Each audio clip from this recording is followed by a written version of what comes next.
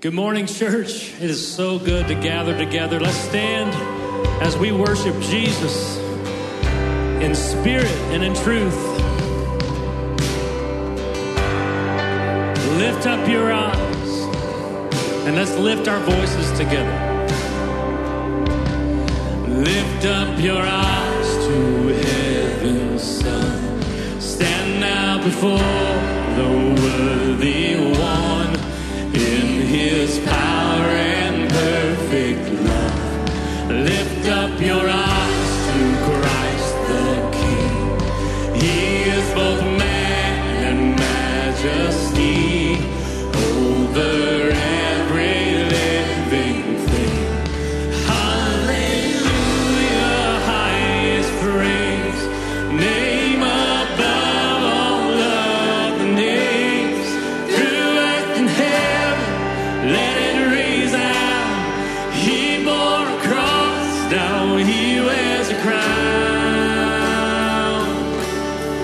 Forever seated on the throne, the center of all eternal songs. Praise belongs to him alone.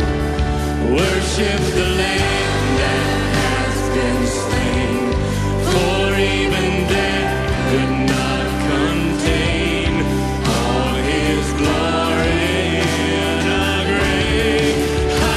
Hallelujah, highest praise, name above all other names, through earth and heaven, let it resound. He bore a cross, now he wears a crown, lifted to the highest place, name above all other names, through earth and heaven, let it resound. He bore a cross, now he wears a crown. He is our victory, the curse is undone, his power is broken because of the blood. The captives are singing, the battle is won, salvation belongs to our God. And he is our victory, the curse is undone, his power is broken because of the blood. The captives are singing, the battle is won, salvation belongs to our God. Hallelujah, hallelujah, highest praise, name above all other names, through earth and heaven, let it resound. He bore a cross, now he wears a crown, lifted to the highest place, name above all other names, through earth and heaven, let it resound. He bore a cross, now he wears a crown, through earth and heaven, let it resound.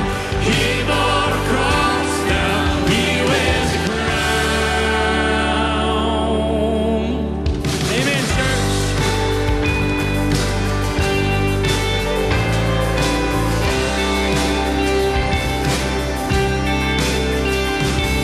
He's coming on the clouds. Kings and kingdoms will bow down. Yes, they will. And every chain will break as broken hearts declare his praise. Who can stop the Lord Almighty? Our God is the Lion of Judah. He's roaring with power and fighting our battles. Oh, every knee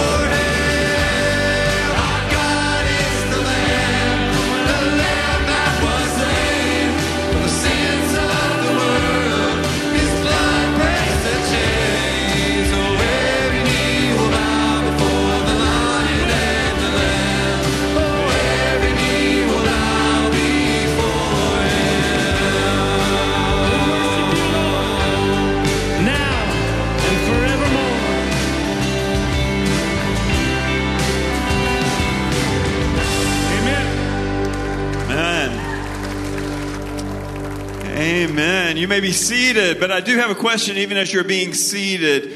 Who can stop the Lord? Okay, so if no one can stop the Lord, should there be fear in your heart? No. Fear unto him and to him alone. If who can stop the Lord, no one can be. May our eyes be so fixed upon him that we could not be misled. Because we are following one and one only. Amen. And may our feet follow his feet. It is so good to be able to see you in this place today, especially if you are visiting with us today, if you're a guest with us, especially for a first time. We just want to say welcome. We pray that from the parking lot to the chair that you're sitting in, that you have felt that sense of welcome among us. Hopefully, those that are sitting beside you have said hello. Have you said hello? I guess now you have. So that's good.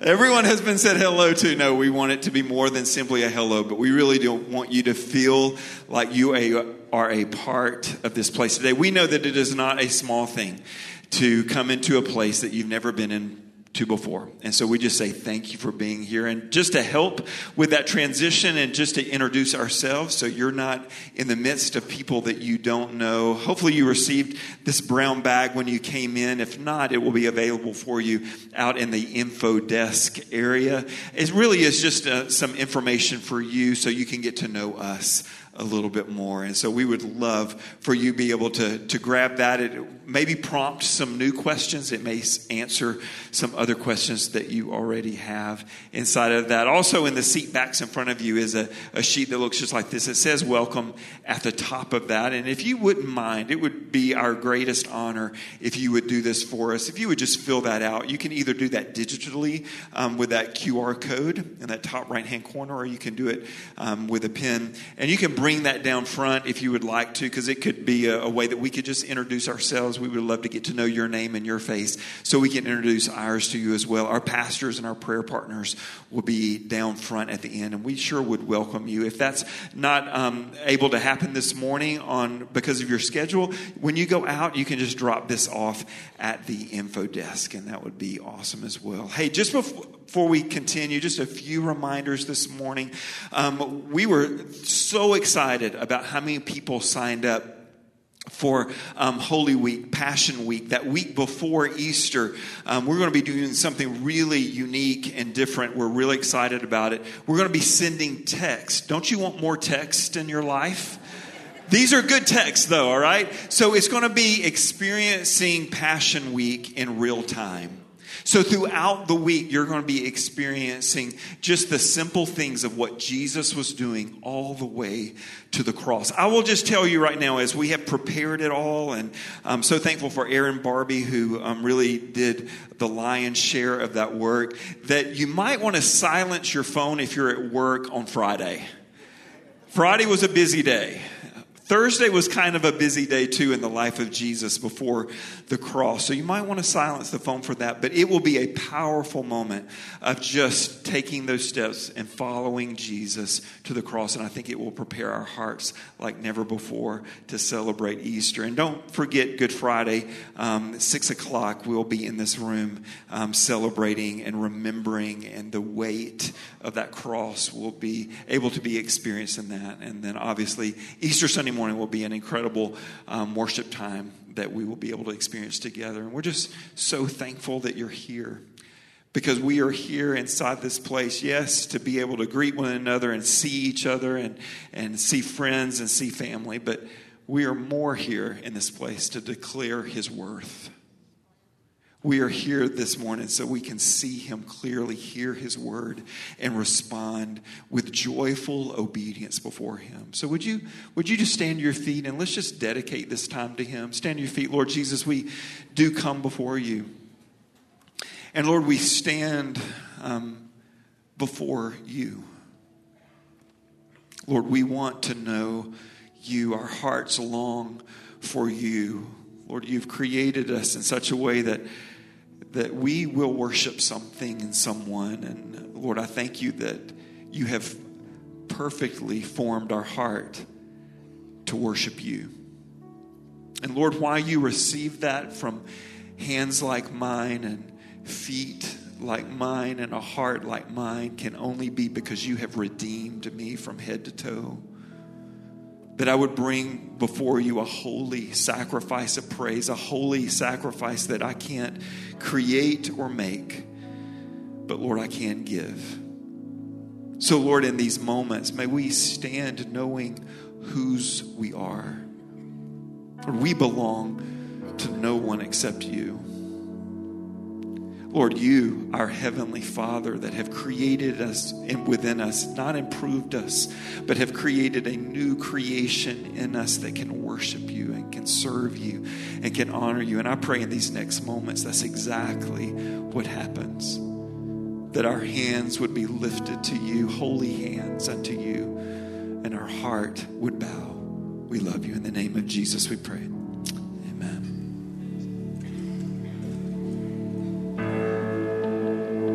The Lord Jesus paid the price so that we could be called his own church. I belong to Jesus. Sing it together.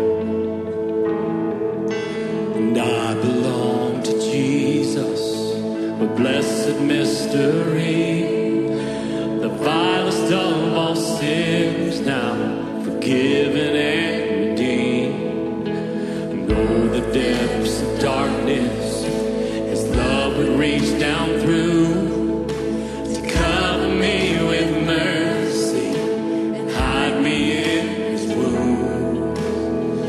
Oh, hallelujah. Oh, bless his name. 10,000 years will just begin my song of praise. Oh, hallelujah. Sing it again. I belong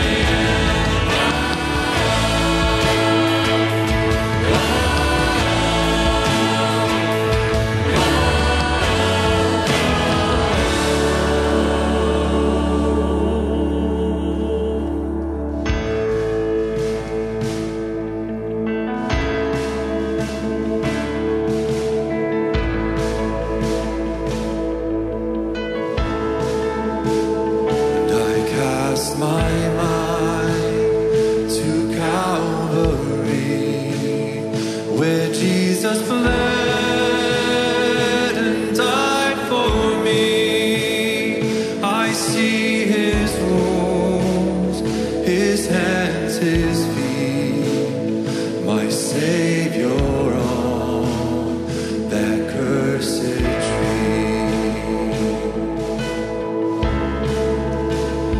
His body bound and drenched in tears, they laid him down in Joseph's tomb, the entrance sealed by heavy stone, Messiah still and all alone. What a promise. Praise his name, church. And oh, praise the name of the Lord our God. Oh, praise his name forevermore. For endless days we will sing your praise, oh Lord our God.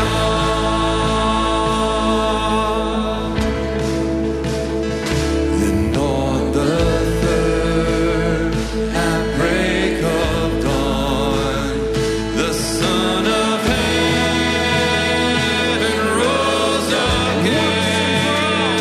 Oh, trample death, where is your sting? The angels roll for Christ the King.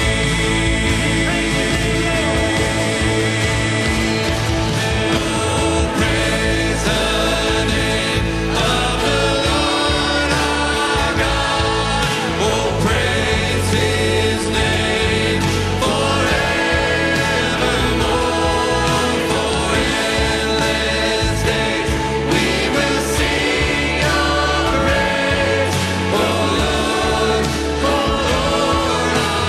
God.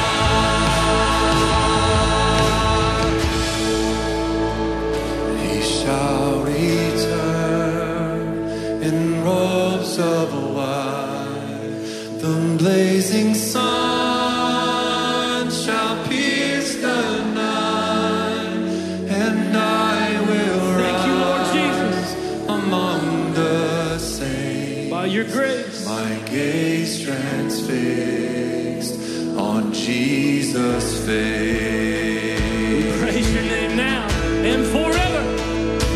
And oh, praise the name of the Lord our God. Oh, praise his name forevermore. For endless days we will sing your praise, oh Lord our God. Oh, praise the name of the Lord our God. Oh, praise his name forevermore.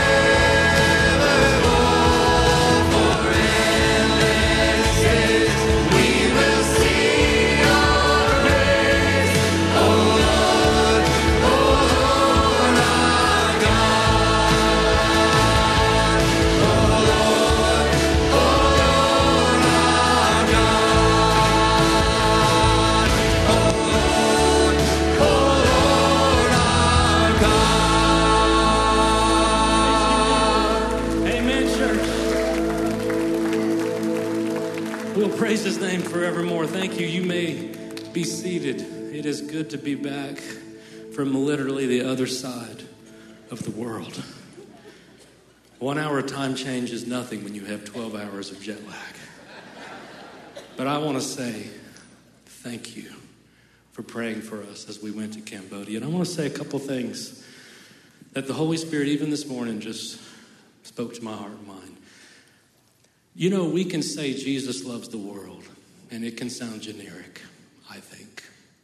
But when you go literally on the other side of the world and you see faces and you're with other tribes and other nations, you know what? Jesus died not for a generic world. He died for specific people. And the fact that I am one of those, by his grace, And you are one of those by his grace. Every person on this planet, Jesus knows individually. And guess what? We don't worship a generic God. There's one Lord and one Savior. There is a specific Savior, and his name is Jesus. And Jesus alone saves and is worthy of our worship.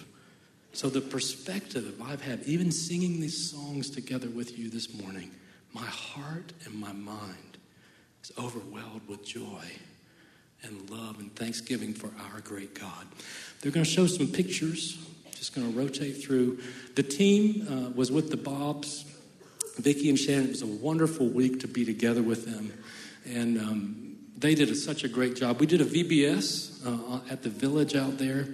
And you can see the joy of the faces of some of the people we were with. Look at those faces. And part of that VBS, they did a wonderful job teaching about the gospel of Jesus Christ. And at the end of that VBS, we had 10 kids pray to receive Christ. And that was the Holy Spirit doing that. And I want to say thank you for our team for doing that. And also to encourage them. We had a baptism as well that you're going to see in just a second. There you go. And the baptism was a big old jar like this. And it was hot, so the water probably felt good as she was baptized. But that was, you see, Vicki and Shannon have been there. And one of the things that Shannon told me was you just got to show up. So it is awesome that we can partner with them. They are there every day, week after week. They've been there for now 3 years. First 2 years, they had no salvations. But they're planting seeds. They're getting to know these people. I want to tell a quick story of something that was unexpected that I didn't know until Thursday morning. They said, hey, we do a Bible study on Thursdays, and we'd love for you to speak. Okay, with a translator. So we go into a village, and I'm going to go ahead and put up this next picture. This is what the Bible study looked like. So there's a blue tarp. We're out in the village. And I thought, well, they can't read. I can't tell them to turn to their Bible.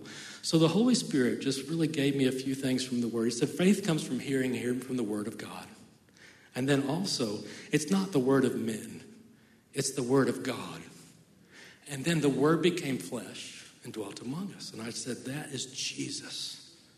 Then I went to John 14 and I said, Jesus is the way, the truth, and the life. And the only thing that I bring to you is my brokenness, my sinfulness, that Jesus has saved my soul and that he is the way to save your soul. Then we prayed. And then Shannon said, you know what, why don't we do prayer requests? They went around the circle. And one of the ladies there asked that her husband would come to know Jesus. That was her prayer request. We all went through and we prayed. And when we said amen, unbeknownst to me, her husband was actually there. He was kind of behind the circle. And while we prayed, he literally made his way in the middle of that circle. And he said, I want to know Jesus. Yes. And wait on the next picture, I'll tell you in just a second. And that night I read in the Word, it says, how are they going to know unless someone speaks? Church, we are literally his mouthpiece. He died on the cross. He rose again. We are sinful people that are saved by grace. That's exactly what he does here, and that's exactly what he does on the other side of the world. Show the next picture. There he is. This is the joy. And it's also a wife that has come to know Jesus, that has been praying for her husband. And you can show the next picture. And there she is. And that's their family. I wanted to share that to say thank you for your investment, not only financially, your prayer support and your encouragement, but all glory to Jesus Christ. We are not ashamed of the gospel, for in it is the power of God. The righteousness of God is revealed for salvation. So Titus. Amen. Hey, church, let's join our hearts together. Give the Lord a praise.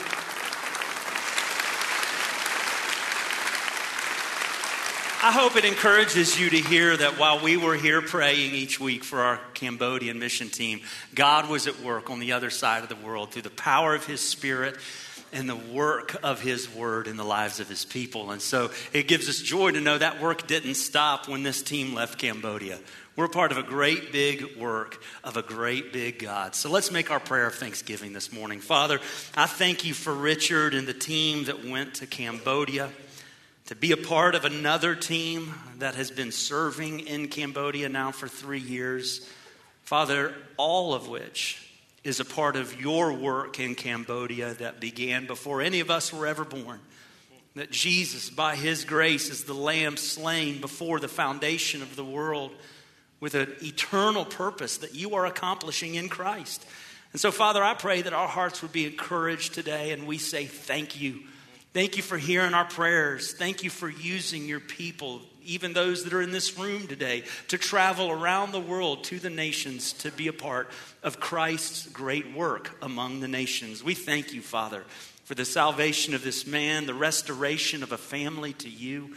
And Lord, I pray that you would continue what you've begun in the power of your Holy Spirit. Lord, work in us today as we study your word. Fill us with faith and confidence, knowing that the same God at work in Cambodia is at work right here in this room, in every heart today. We ask all of these things in Jesus' name. Amen. Amen. Thank you for preaching before I had a chance to preach, Richard. I do appreciate you taking the floor. Anyhow, so you're going to get 2 sermons because I'm not giving up what I've got started anyhow. So turn in your Bibles to Mark chapter 13. What a great report. What a great report. Mark chapter 13. And church, I got to tell you, I need your help, okay? So can you give me a little bit of help this morning? I have, or at least I'm on the verge of having 3 teenage drivers in my home. And my insurance agents are awesome. They're doing their very best, but they are only humans. There's only so much that they can do. So I'd like to enlist all of you to help me by delivering an important message to my 3 teenage drivers. Here's my message to my kids. You must stop at all stop signs. These red, I got an amen for one. These red octagonal signs are there for your safety. That's the message. That's the mission. Should you choose to accept it, this message. No, that's another. Listen, Emily, I really do appreciate your help. Church has nothing to do with my sermon. No, I'm kidding you. Let me give you a quick pop quiz, though. You see the message? You guys understand the message? You get it? Do you get it?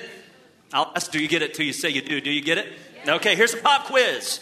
What's the point of the message? I'll give you 4 options. Is the point that octagons are better than triangles? Is the point that stop signs are closer to crimson red than candy apple red? Is the point stop at all stop signs? Is the point that the insurance industry is out of control and I would vote for a presidential candidate if he or she would actually make insurance great again? Is that the point? Is that the point? Go ahead and say the point. What's the letter? What's the letter? C. The answer is always C, kids, taking every test. Now let me ask you this, all right? How pleased would I be if I came home this afternoon and learned that you and my kids had gotten in a fight with each other about the exact color of stop signs? Even more, how pleased would I be if my 17-year-old darling daughter decorated her room with stop signs because she became so obsessed with the signs, but she went out and got three tickets for running stop signs this week? How pleased would I be? The answer is I wouldn't be pleased at all. It would feel like you and my kids had totally missed the point of my message. You guys following my logic so far? Yes. All right, it's pretty simple, right? But before I move on, I want to give you a quick public service announcement in the form of a disclaimer. Here's the disclaimer. This illustration is for illustration purposes only. Please do not make my children regret being a pastor's child by harassing them about stop signs for the rest of their lives. It is not funny. They will not laugh. If you choose to make them miserable, you will become my next sermon illustration. My name is Titus Green, and I endorse this message. Anyhow, here's the whole point of the introduction. This next chapter in our study of Mark is a passage in which Jesus gives us a message about signs that will the passing of time as we approach his second coming. He also gives us important commands. Sadly, however, God's children often argue and fight about these prophecies and their signs rather than pay attention to his commands. Following my logic still? So we don't want to be that kind of church, do we? That means we have to be intentional about the way we work through Mark 13. And I know some of you are already disappointed. We're not going to argue about signs. So here's what we want to do this morning. We want to just give some introduction to the signs that Jesus says will increase and intensify over time. And by God's grace, we will focus our attention this morning on the corresponding commands that Jesus clearly gives us, that we don't need to argue about whether the signs are closer to crimson red than candy apple red, or that octagons are better than triangles. We want to hear the command of Christ and walk out of this room believing and obeying Jesus. So with that in mind, let's dig into our next chapter of study. Mark chapter 13, verses 1 through 13. Verse 1 says this, "And as he came out of the temple, one of his disciples said to him, 'Look, teacher, what wonderful stones and what wonderful buildings.' And Jesus said to him, 'You see these great buildings? There will not be left here one stone upon another that will not be thrown down.' And as he sat on the Mount of Olives opposite the temple, Peter and James and John and Andrew asked him privately, 'Tell us, when will these things be? And what will be the sign when all these things are about to be accomplished?' And Jesus began to say to them, 'See that no one leads you astray. Many will come in my name saying, I am he, and they will lead many astray. And when you hear of wars and rumors of wars, do not be alarmed. This must take place, but the end is not yet. For nation will rise against nation and kingdom against kingdom. There will be earthquakes in various places. There will be famines. These are but the beginning of the birth pains. But be on your guard, for they will deliver you over to councils. And you will be beaten in synagogues, and you will stand before governors and kings for my sake, to bear witness before them. And the gospel must first be proclaimed to all nations. And when they bring you to trial and deliver you over, do not be anxious beforehand what you are to say, but say whatever is given you in that hour, for it is not you who speak, but the Holy Spirit. And brother will deliver brother over to death, and the father his child, and children will rise against parents and have them put to death. And you will be hated by all for my name's sake, but the one who endures to the end will be saved.'" This is the word of God for us this morning, church. Well, here's what we see at the beginning of this text. Jesus and his disciples are leaving the temple where he's been teaching for the last chapter and a half. And one of the disciples points out how beautiful the temple was.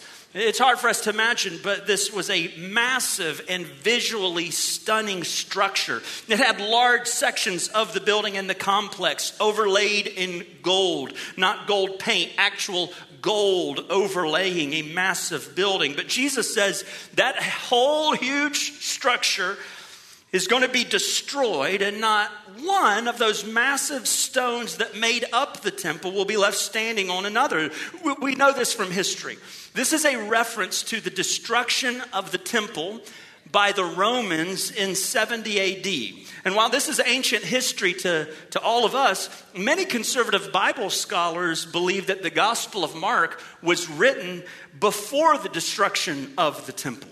Here's what that means. The first followers of Jesus who heard these words in the Gospel of Mark, Mark 13, were hearing everything in this chapter, including the prophecy about the destruction of the temple, as future prophecies yet to be fulfilled. The disciples are hearing these as future prophecies. All of the prophecy we find in Mark 13 was future-oriented prophecy for the first hearers, the disciples, the early church. And so most of it, all of it, is news to them in some regard. In verse 3 then, Mark says that Jesus led the disciples outside of the city. He took a seat on the Mount of Olives that directly overlooks the temple complex. I've put a picture in for you to see where that vantage point is. You see that gold dome that's in the center?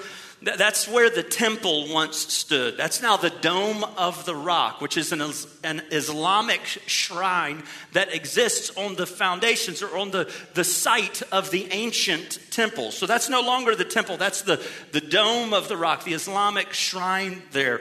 You know why there's no temple there? Because it was destroyed, just like Jesus says. But that's the angle. That's the vantage point. Jesus and his disciples are looking out over this city. They're looking out over that big temple complex. And as they look out where that Dome of the Rock is now, there was the great ancient wonder of the world, the temple of God in Jerusalem. And Peter and Andrew and James and John have been thinking about Jesus' prophecy as they've been making their way to this spot. And so these two sets of brothers, Peter and Andrew and James and John, come to Jesus and they ask him a question. Here's their question, Mark 13:4. They say, tell us, when will these things be?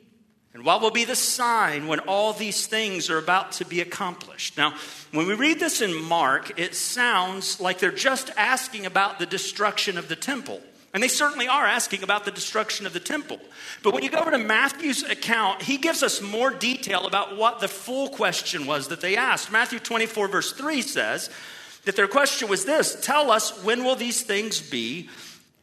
Will be the sign of your coming and of the end of the age. You see that? Matthew lets us know that they're asking about more than just the destruction of the temple. They want to know more about the end of the age. They want to know about the sign that Jesus will give the world, that he, the Messiah, has arrived. You see, these people know, and we've seen this through Mark, that Jesus is the Messiah that God had promised to send. They know that this Messiah had promised to usher in an eternal kingdom on this earth that would restore his people to a golden age that would last forever. They know Jesus is that particular Messiah with that particular prophesied plan. What they don't know yet is that Jesus will die, that he'll be raised, that he will ascend again to heaven before he establishes the fullness of God's kingdom on this earth. And so they naturally ask him a question that includes all of those things together, because they don't know those are events that will be separated by thousands of years. So they're asking him one question: tell us, when will these things be? What will be the sign of your coming? What will be the end of your age? Envisioning that they'll all be wrapped together. Well, Jesus answers their question.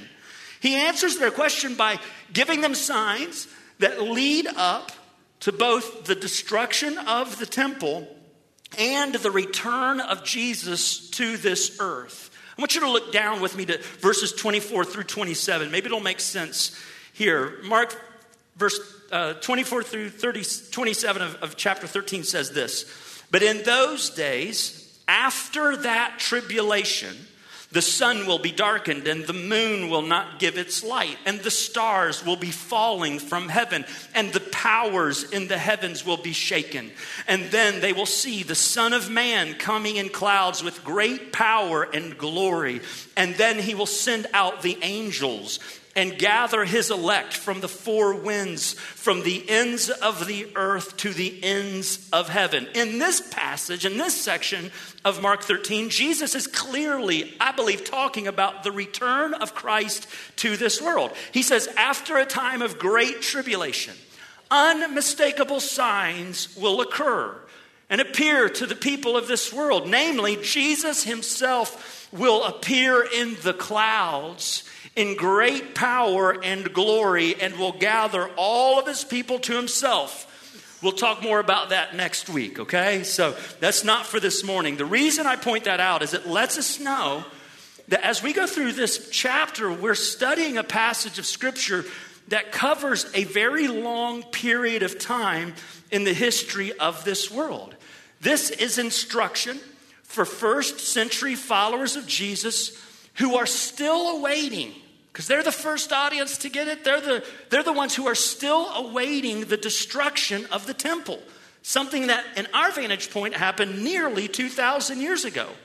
At the same time, this is instruction for followers of Jesus after the destruction of the temple. People who aren't waiting for the temple to be destroyed, they're waiting for Jesus to return in fulfillment of the prophecy of verses 24 through 27. Do you know anyone who's waiting for the return of Jesus to this earth? Anybody? Anybody at all? Bueller? That should be all of you, okay? That should be all of you. Here's what we're seeing, okay? Both events are couched in this text. And both events, the destruction of the temple and the return of Jesus, will be marked by similar signs. Jesus says in verse 8, actually, that these signs are like labor pangs. They're going to be present before the end, but like labor pangs, they will increase in frequency and intensity the nearer that we get to the end. And so with that in mind, here's what I want us to do this morning. I want to walk through just these first 13 verses, and I want us to look at the signs that Jesus gives, the signs that will be marking the times until Jesus comes again, that will increase in frequency and intensity before the end. And I also want us to focus on the commands that he tells us in light of those signs. We don't want to build a shrine in this room to stop signs and walk out the door and run by all the stop signs. We want to obey the commands of Christ in response to the signs of the times in his word. So let's go through the signs and commands of Jesus in this text, starting with sign number one. Sign number one, he says, is deception. This world will descend into a period of deception in the hearts and minds of people. Mark 13, 5-6 says this. Jesus began to say to them, see that no one leads you astray. Many will come in my name saying, I am he, and they will lead many astray. Stop right there. This sign of deception certainly had a first century component to it. We know this from history. Many false messiahs emerged through the years after Christ. They claimed to be saviors of God's people. And so this has been fulfilled in some regard in the first century. But also, like the other signs, we know that as the approach of the return of Jesus gets nearer, there will be an increase in the frequency and intensity of deception that falls over this world. And church, is there any doubt that a spirit of deception is taking hold all over our world? I mean, there is a complete redefinition of the most basic human dynamics. From what constitutes a human life to what it means to be a man or a woman. Many layers, almost every layer of culture and humanity is falling prey to the spirit of deception of our age. And even more directly related to what Jesus says, there is a spirit of deception that comes with it in the name of Jesus. You need to know that so-called Christian churches are increasingly denying the authority of the scripture and adopting the norms of our culture rather than the holy truth of Jesus Christ. From prosperity theology that teaches that it is God's will for everyone to be healthy and wealthy. They never add wise, but healthy and wealthy. To the emergence of the social gospel in a new form that teaches that Jesus basically came to do nothing more than bring about political and social reform, as though heaven can be experienced on this earth and people can be redeemed without repentance. There is a Greek word for all of that. It's called hogwash. You see, false versions of Christ's message are taking root all over our world. And ultimately, that progression of false teaching, even in the name of Christianity, even in the name of Jesus, will culminate with the emergence of an antichrist and his false prophet. That's what verses 21 through 23 are pointing to. Mark 13, 21 through 23 says this, then if anyone says to you, look, here is the Christ, or look, there he is, do not believe it. For false Christs and false prophets will arise. Now notice this phrase. And near the end, we see this in prophecy in other places, like the book of Revelation. and will perform signs and wonders to lead astray, if possible, the elect. Those are those who are redeemed and born again, the elect. But be on guard. I have told you all these things beforehand. Church, as we near the end of this age, the deception of false teachers will culminate with a false prophet who will be able to perform signs and wonders that would nearly lead you and me astray if it were not for the Holy Spirit's work and the grace of God through Jesus. What's the point, though? What's the takeaway? Should we spend the next hour arguing or speculating about whether or not the Antichrist is for president this year? Some of us want to. There are people who will do similar things to that in this conversation. But we need to ask the question, what is Jesus telling us to do? And that's where we get command number 1 says this: do not be led astray. Do not be led astray. Mark 13:5, Jesus says this, and he began to teach them, and he started even before the signs with this command: see that no one leads you astray. Friends, Jesus doesn't warn us about false teachers so that we will grow cynical or afraid or pick fights with people online. And all of God's people said amen. That's what I heard in my heart. I don't know if you really felt that. Then why does he warn us? If it's not so we'll bicker and argue with each other and be obnoxious on the internet. Why? Well, he warns us about false teachers. He tells us so that we will diligently work for ourselves to not be led astray. How do we obey that command? How will we keep from being led astray by the false teaching of false teachers? Well, first, by knowing the truth through personal study. 1 Timothy 4:16 says this: keep a close watch on yourself and on the teaching. That's a word for doctrine. I know we don't like that word in 21st century, but doctrine's a great word. Keep close watch on yourself and on the teaching, the doctrine. Persist in this. For by so doing, you will both save yourself and your hearers. Friends, the best way to identify false teaching is to pay close attention to the true teaching of the scriptures in the Word of God. We don't look for false teachers as our life's goal by scouring the headlines.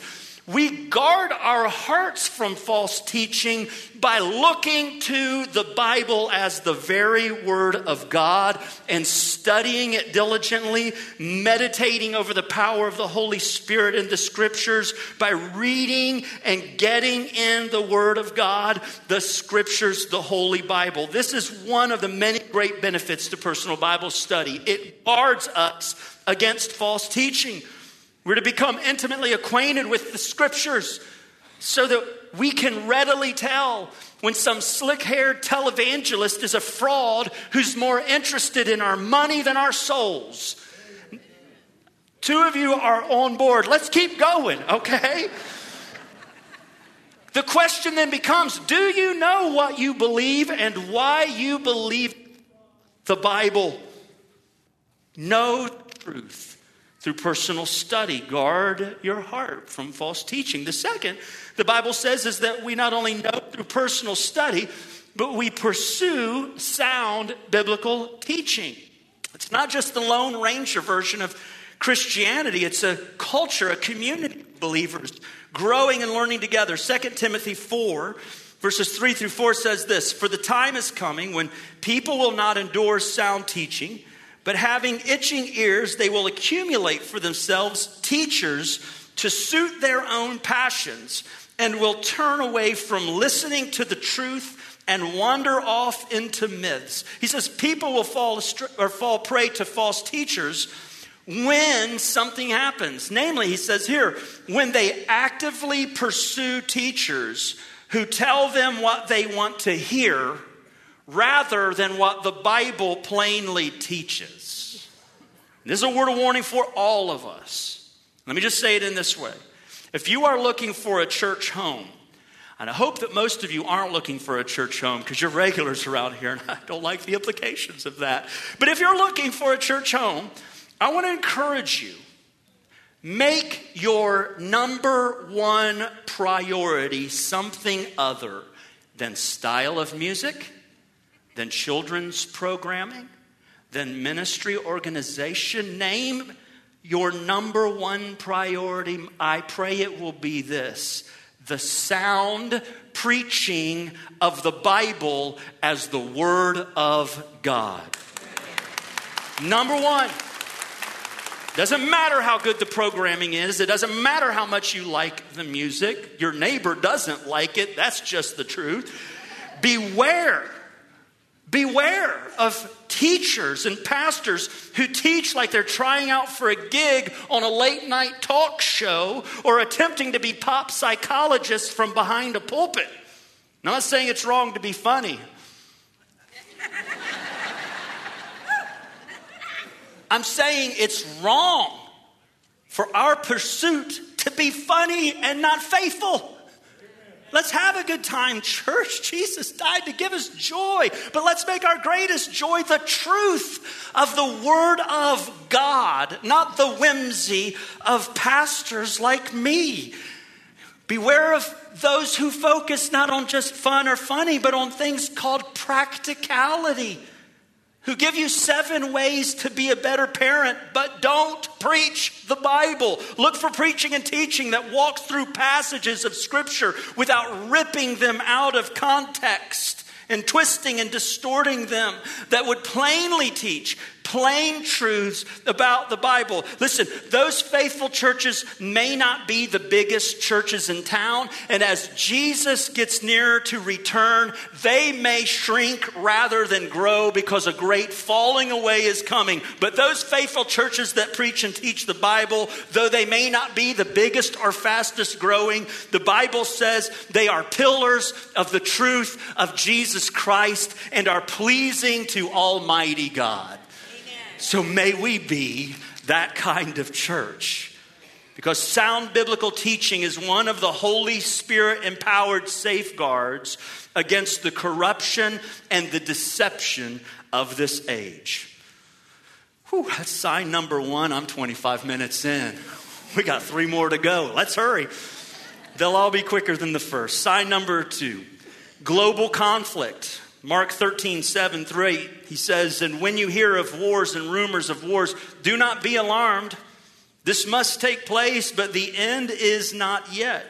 For nation will rise against nation and kingdom against kingdom." Jesus says the end of time will be marked by growing global conflict. Do I even need to speak about this? From Gaza to Ukraine, to the civil wars in Sudan, to the worsening relations between China and Taiwan, to the deepening and growing conflict between the U.S. and Iran, our world is filled with increasing conflict. It's bad. It was bad when all of us showed up on planet Earth. It isn't getting better. And Jesus says this must take place and will take place throughout history even before, he says, the end actually arrives. And for the sake of time, let me just combine this sign with the next sign he mentions, because that's how Mark writes it out. Verse 8, he tells us that natural disasters will be a sign. There will be earthquakes in various places. There will be famines. These are but the beginning of the birth pangs. Like he said about those conflicts. Natural disasters will occur. And they will occur like birth pains, he says. Maybe throughout the whole pregnancy, but in increasing frequency and intensity. In other words, Jesus is painting a picture of saying the closer we get to the return of Christ, it will feel more and more like this world globally and naturally, socially and politically and naturally is falling apart. Can I get a witness? Hey, do you want to know why the world feels like it's falling apart? There you go. This week I read that between 1900 and 1969, there were 6 major earthquakes every 10 years. Recent data indicates there are major earthquakes every month now. And there are great earthquakes, greater than the major. And I don't know the differentiation between the great and the major. but great earthquakes occurring every single year on planet Earth. And Jesus says, listen, like contractions at the end of a pregnancy, conflict politically within governments and nations, and natural disasters will continue to escalate as time passes by. And he says these are just signs of the beginning of the end. It's not the end itself, it's the beginning of the end. At some time there's going to be, he says, a great tribulation that will include the conflict to end all conflict, and literally the end of the natural world as we know it. Again, I'm kicking all of that to next week. God help me in the next 7 days work on next week's sermon. It's going to be great. Verse 7, though, we went past, and it gives us a command in the midst of all of that chaos. Look at verse 7.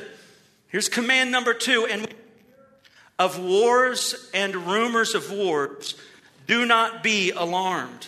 You guys, the word translated alarmed means to be in a state of fear associated with surprise, to be startled. How are we doing now? Oh, you can hear me. I'm going to start all the way from the beginning because I think you missed a lot. And there's some good stuff there. You would have clapped harder at one point. I know I should have marked it. He says, the world will feel like it's falling apart because it is, politically, socially, within nations and within the natural world. It will feel like it's falling apart because it is. But here's the command. Don't be alarmed. Don't live in a state of fear associated with surprised, like you're startled at it all. Guys, as our world descends into chaos, Jesus says, hey, listen, you don't need to be shocked and afraid. And there are a lot of people in our world who are living shocked and afraid. As a matter of fact, let me add this in. Most people on television or online or in social media or are running for office are working overtime to get you shocked and afraid. Did you know that? It's the way they grab power and ratings and attention. It's why the headlines have to escalate over one another. They shock you. They surprise you. They get you coming back. That's their plan. And Jesus says you don't have to live being shocked and afraid and surprised. Why? Because his plan incorporates the chaos and the conflict. Let me give you this illustration. Several years ago, I had laser eye surgery. And for various reasons, you have to stay awake throughout that surgery. For lots of reasons. It's important for you during the surgery to lay awake and look straight ahead. Because when they're doing surgery with a laser, you guys from the balcony can't see this, but this and that are the difference between success and failure. Like looking straight ahead, looking over there, success, failure. Okay? So you have to look straight ahead during the whole surgery, which can be kind of intimidating when they're cutting your eye with a laser. So what do? They walk you step by step through everything that they'll be doing, everything that'll be going on around you. They tell you the noises and sounds you'll hear in the room. They tell you the sensations that you will feel in your eye. They will tell you everything so that you don't get startled and shocked and accidentally do something that could be harmful for you or for their insurance, which is good. It's good that they tell you that, because having people cut your eye with a laser startles you if you're not expecting it. So there I lay on that table. I kept reminding myself of everything that they had told me. And here's what I kept saying as they're performing that surgery and I'm wide awake. I kept doing this. They said this would happen. It's all part of the plan. They said this would happen. It's all part of the plan. Every new sound, they said this would happen. It's all part of the plan. And as I lay there, I found it to be comforting to me to know what would happen and to know it was all part of the plan. And that's what Jesus is doing here for his followers. He's telling us, he says, in advance exactly what will happen. Now, he doesn't tell us all of the details. He tells us the details we need to know. And he does so that we don't react to the issues of our world. in a way that causes us to live in panic and shock and startled fear. He tells us all these things so that when this crazy world feels like it's spiraling out of control, we won't be tempted to believe that God's plans are being derailed and spiraling out of control with it. Listen to me, friend. God's plan is doing just fine and is right on schedule. All these things are taking place around us just like He said. He said it would happen. It's all part of His plan. Nothing exemplifies this principle more than the cross of Jesus Christ. The darkest hour in this entire history, a moment of chaos and confusion that descended in darkness on the globe, was the moment when it seemed like evil was defeating God Himself, when wicked men in this world crucified Jesus, the Son of God. But God had incorporated the chaos into His plan. And rather than being defeated at the cross, Jesus was bringing about a victory for all of God's people through His sacrifice for our sin. You know why? Because God is stronger than the chaos and craziness of this world. And He is sovereign over His plan and the events of this world. And why it might feel like we are spiraling out of control, God's plan is doing just fine. He's right on schedule. A world that's fallen apart is in God's control. So what would it look like, church, if outside this room where you expect to hear things like this, you responded to the next crazy thing? And guys, I think it's probably going to be this afternoon, because crazy stuff happens every day. And what if instead of being startled and shocked and afraid, you said this?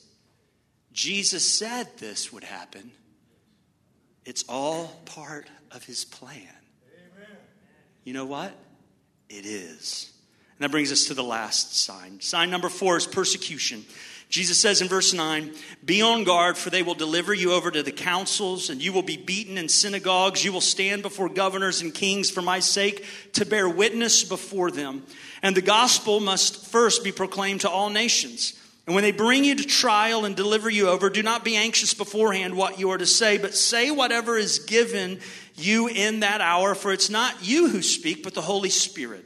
And brother will deliver brother over to death, and the father his child, and children will rise against parents and have them put to death, and you will be hated by all for my sake." Well, listen, if you've been part of our Wednesday night Bible study of the book of Acts, you know from this last week that the early disciples who were hearing this very prophecy lived through what Jesus is describing here. They were beaten. They were brought before governing leaders for preaching the gospel of Jesus. They were filled with the Holy Spirit to speak the word of God in that moment. This is a prophecy certainly that had a fulfillment in the first century. But that didn't stop not only the spread of the gospel, it didn't stop the spread of persecution. Like the other signs, persecution is a part not only of first century Christianity, but every century of Christianity. And Jesus says, like birth pangs, it will increase and intensify as we near the return of Jesus. And church, even now we see Christianity is under attack in every corner of the globe. The one name that is a lightning rod for almost every group of people is the name of Jesus. According to one organization that tracks global persecution, 1 in 7 Christians worldwide are persecuted for their faith today. More than 365 million Christians live under high levels of persecution and discrimination. Nearly 5,000 Christians were martyred for their faith last year. Almost 15,000 churches were attacked or destroyed last year. And next week we will see that before the return of Jesus, a time of great tribulation, he says, will occur. That if God doesn't intervene, would destroy all of humanity. And so what do? Well, that's the third command. The command number 3, I'll join these two together, says, be on guard, but don't be anxious. Mark 13:9 says, but be on your guard. That's how he starts this. And then in the middle of this sign, he says in verse 11, do not be anxious beforehand what you are to say, but say whatever's given you in that hour, for it is not you who speak, but the Holy Spirit. First, Jesus says, be on guard. That phrase, be on guard, means to be ready, to watch out for future dangers. Essentially, Jesus is saying this: get ready, church. It's going to get harder before it gets better. In other words, here's what Jesus wants us to do. He wants us to sweep away any utopian fantasies that somehow make us believe this world is going to improve before Jesus returns. He's keeping us from falling prey to the idea that there's someone else other than Jesus who could enter the world stage and improve this fallen world in sustainable, measurable ways that are like Jesus promises to do at the end. And that's a great word for us in an election year. It is delusional for us to think that any political candidate offers real or lasting hope for this nation or this world. And while there may be candidates that we feel strongly about or we can support even vigorously, there is only one person who can cure what is wrong with our world, and his name is Jesus. And we cannot make the mistake of thinking anyone but Christ can offer hope that's real and lasting and eternal and ultimate. Other than Jesus, we will always and only be hurting and helpless and hopeless people. Now, that doesn't mean we should grow cynical or disengaged. I'll say it out loud so I don't have to send 1,000 emails this week. I believe we should engage in elections by casting our votes for candidates who best represent our convictions as followers of Jesus. But at the same time, we cannot become confused. In the middle of all the chaos of an election cycle, we can't become confused about who offers true and lasting hope for our world. And to know this, he isn't running for president this year because he's already our king. And his name is Jesus, and he's seated on the throne, and he's coming again soon. And on top of that, he says, be on guard. Be on guard. Watch out for the future dangers. Know it will get harder before it gets better, and there's no cure but Jesus. On top of that, he says that we shouldn't be anxious about what we'll need to say or do when persecution comes, because there will be given to us everything we need by the power of the Holy Spirit. The principle for us here is not that I should stop studying from notes and preaching from notes and just say whatever comes to my mind. I promise you don't want that. The principle here is that we don't prepare ourselves for persecution by living out of fear and anxiety for our future. The principle is that we prepare for persecution by living in daily dependence on Jesus, believing he will provide through his Holy Spirit exactly what we will need when we need it until Jesus comes again. And that's the last thing, and we'll close, that we see in our text. Verse 13, you will be hated by all for my name's sake, but the one who endures to the end will be saved. The word endure there means to maintain a belief or course of action in the face of opposition. Here's what this is. It's a call to remain devoted to Jesus Christ no matter what. How? By continuing to trust in him and him alone as our Lord and Savior until he comes again. Jesus isn't saying we earn or can lose our salvation. He's calling us so that no matter how dark the days become, no matter how difficult the world gets, that we believe and consistently and always, continuously believe that Jesus is our Lord and Jesus is our Savior, meaning Jesus is in control and Jesus is coming to deliver us again. And that brings us to our big idea as we close this morning. Here's today's big idea. We will endure, church, deception, conflict, disaster, and persecution by continually trusting in Jesus and Jesus alone. Church, our only hope as the days go by is Jesus. Our Lord is Jesus. Our Savior is Jesus. And the signs are all around us. But greater is He who is in us than he who is in this world. Next week, we're going to continue unpacking what Jesus says about the future of this world. But for this morning, I just want to encourage you, look to Jesus, church. He's told us what we need to know, namely, He's in control and is coming again to receive us to Himself, that where He is, there we may be also.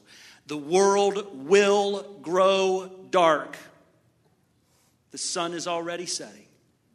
The world will be more difficult. You feel the resistance increasing already. And Jesus will come again and save every man, woman, and child who trusts in Him, including you. He's our blessed hope. Would you bow your heads with me in prayer? If you've never placed your faith and trust in Jesus, I want to encourage you right now, would you call on Jesus to save you? The reality of this word from Christ is that there is an end that is coming. A day when the time for deciding will be over. A day when the time for calling on Christ will have passed. And Lord, I pray that You'd work in our hearts right now. That every heart in this room would look to Jesus, to trust in Christ and Christ alone. And if that's you, do not leave this place without calling on Jesus. Right now, call on Christ as your Lord and Savior. Trust in Him. Come at the close of this service, talk to one of our pastors about your relationship with Christ. For those of you that would say that you're trusting in Jesus, think of His commands and what they mean for you today. Are you living in fear? Are you shocked and surprised in a way that scares you? In a way that unsettles you, that robs you of joy and hope? Are you studying the Word of God so that you would be prepared to be guarded against false teaching? Are you living on guard against the lies of this world that would tell you there's hope in someone other than Jesus? And are you looking to Christ? Are you trusting in Christ? Father, we thank You for the word of Jesus. We thank You that as we look back, we see the prophecies of Christ have already begun to be fulfilled. We have reason to believe that everything that's yet to be fulfilled will occur because Jesus already has a track record of faithful promise keeping. Lord, I pray that You would strengthen our hearts today. Lord, strengthen our hearts to trust in Jesus in the midst of a dark and difficult age, a world that is spiraling out of control. Father, help us to look to Jesus and know that He is King and strong and sovereign and good. And help us believe that He is coming again. We ask all of these things in Jesus' name. Amen. Amen. Church, would you join me in standing? Let's lift our voices in a final song of praise to Jesus.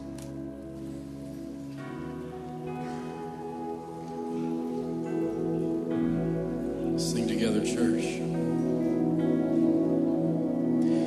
There's a place where mercy reigns and never dies.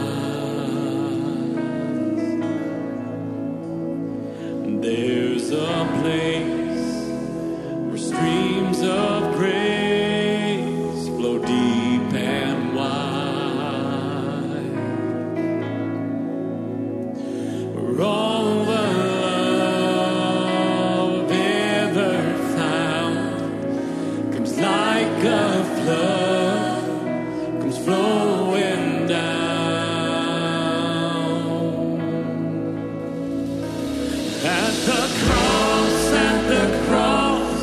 surrender my life. I'm in all of you. I'm in all of you. Where your love ran red and my sin washed white. I owe all to you. I owe all to you, Jesus.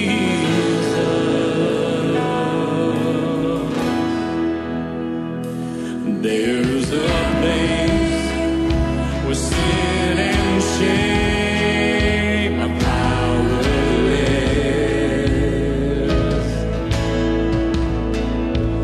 There my heart is peace with God and forgiveness.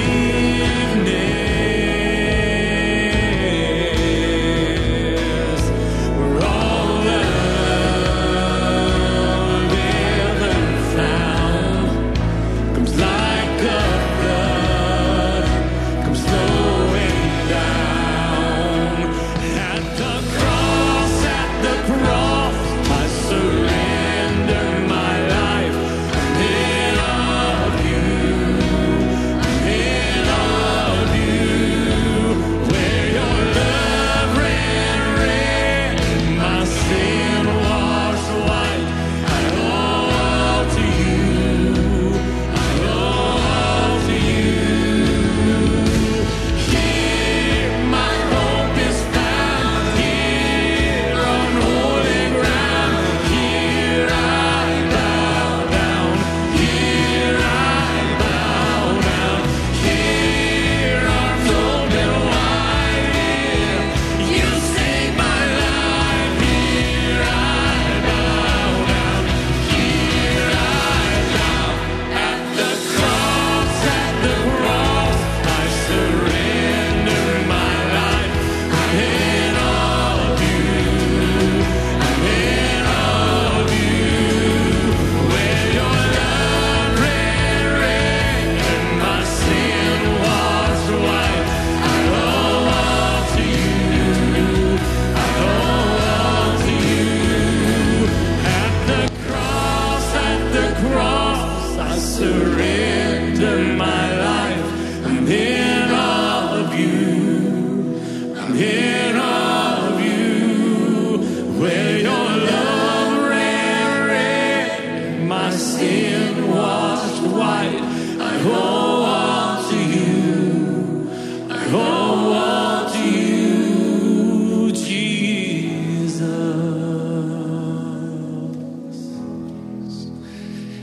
Amen. And as we do go out this morning, may we go out a surrendered life unto Him. We don't know what our week holds, but He does.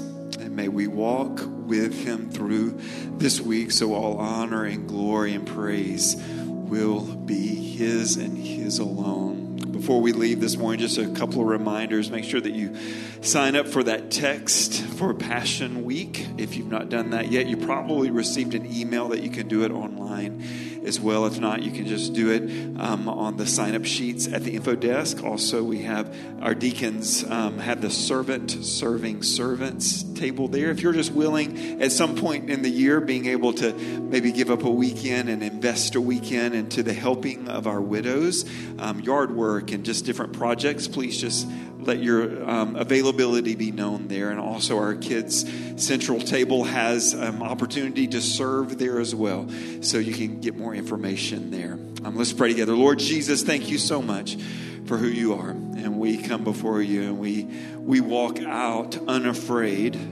not because of anything less than our fear is to you and you alone. It's not a fear that shrinks before you, but a fear that is in awe of you. That all glory and all honor and all majesty is yours. It's a holy fear that, Lord, allows us to walk worthy of the calling that we have been called to. It allows us to walk in a way that's not looking over our shoulder, waiting to shrink back, but instead of walking strong and straight, Father, proclaiming your name in a way that blesses you. So, Lord, as we do leave this place, may it be lives that are worthy of you. In Jesus' name we pray. Amen. Be blessed.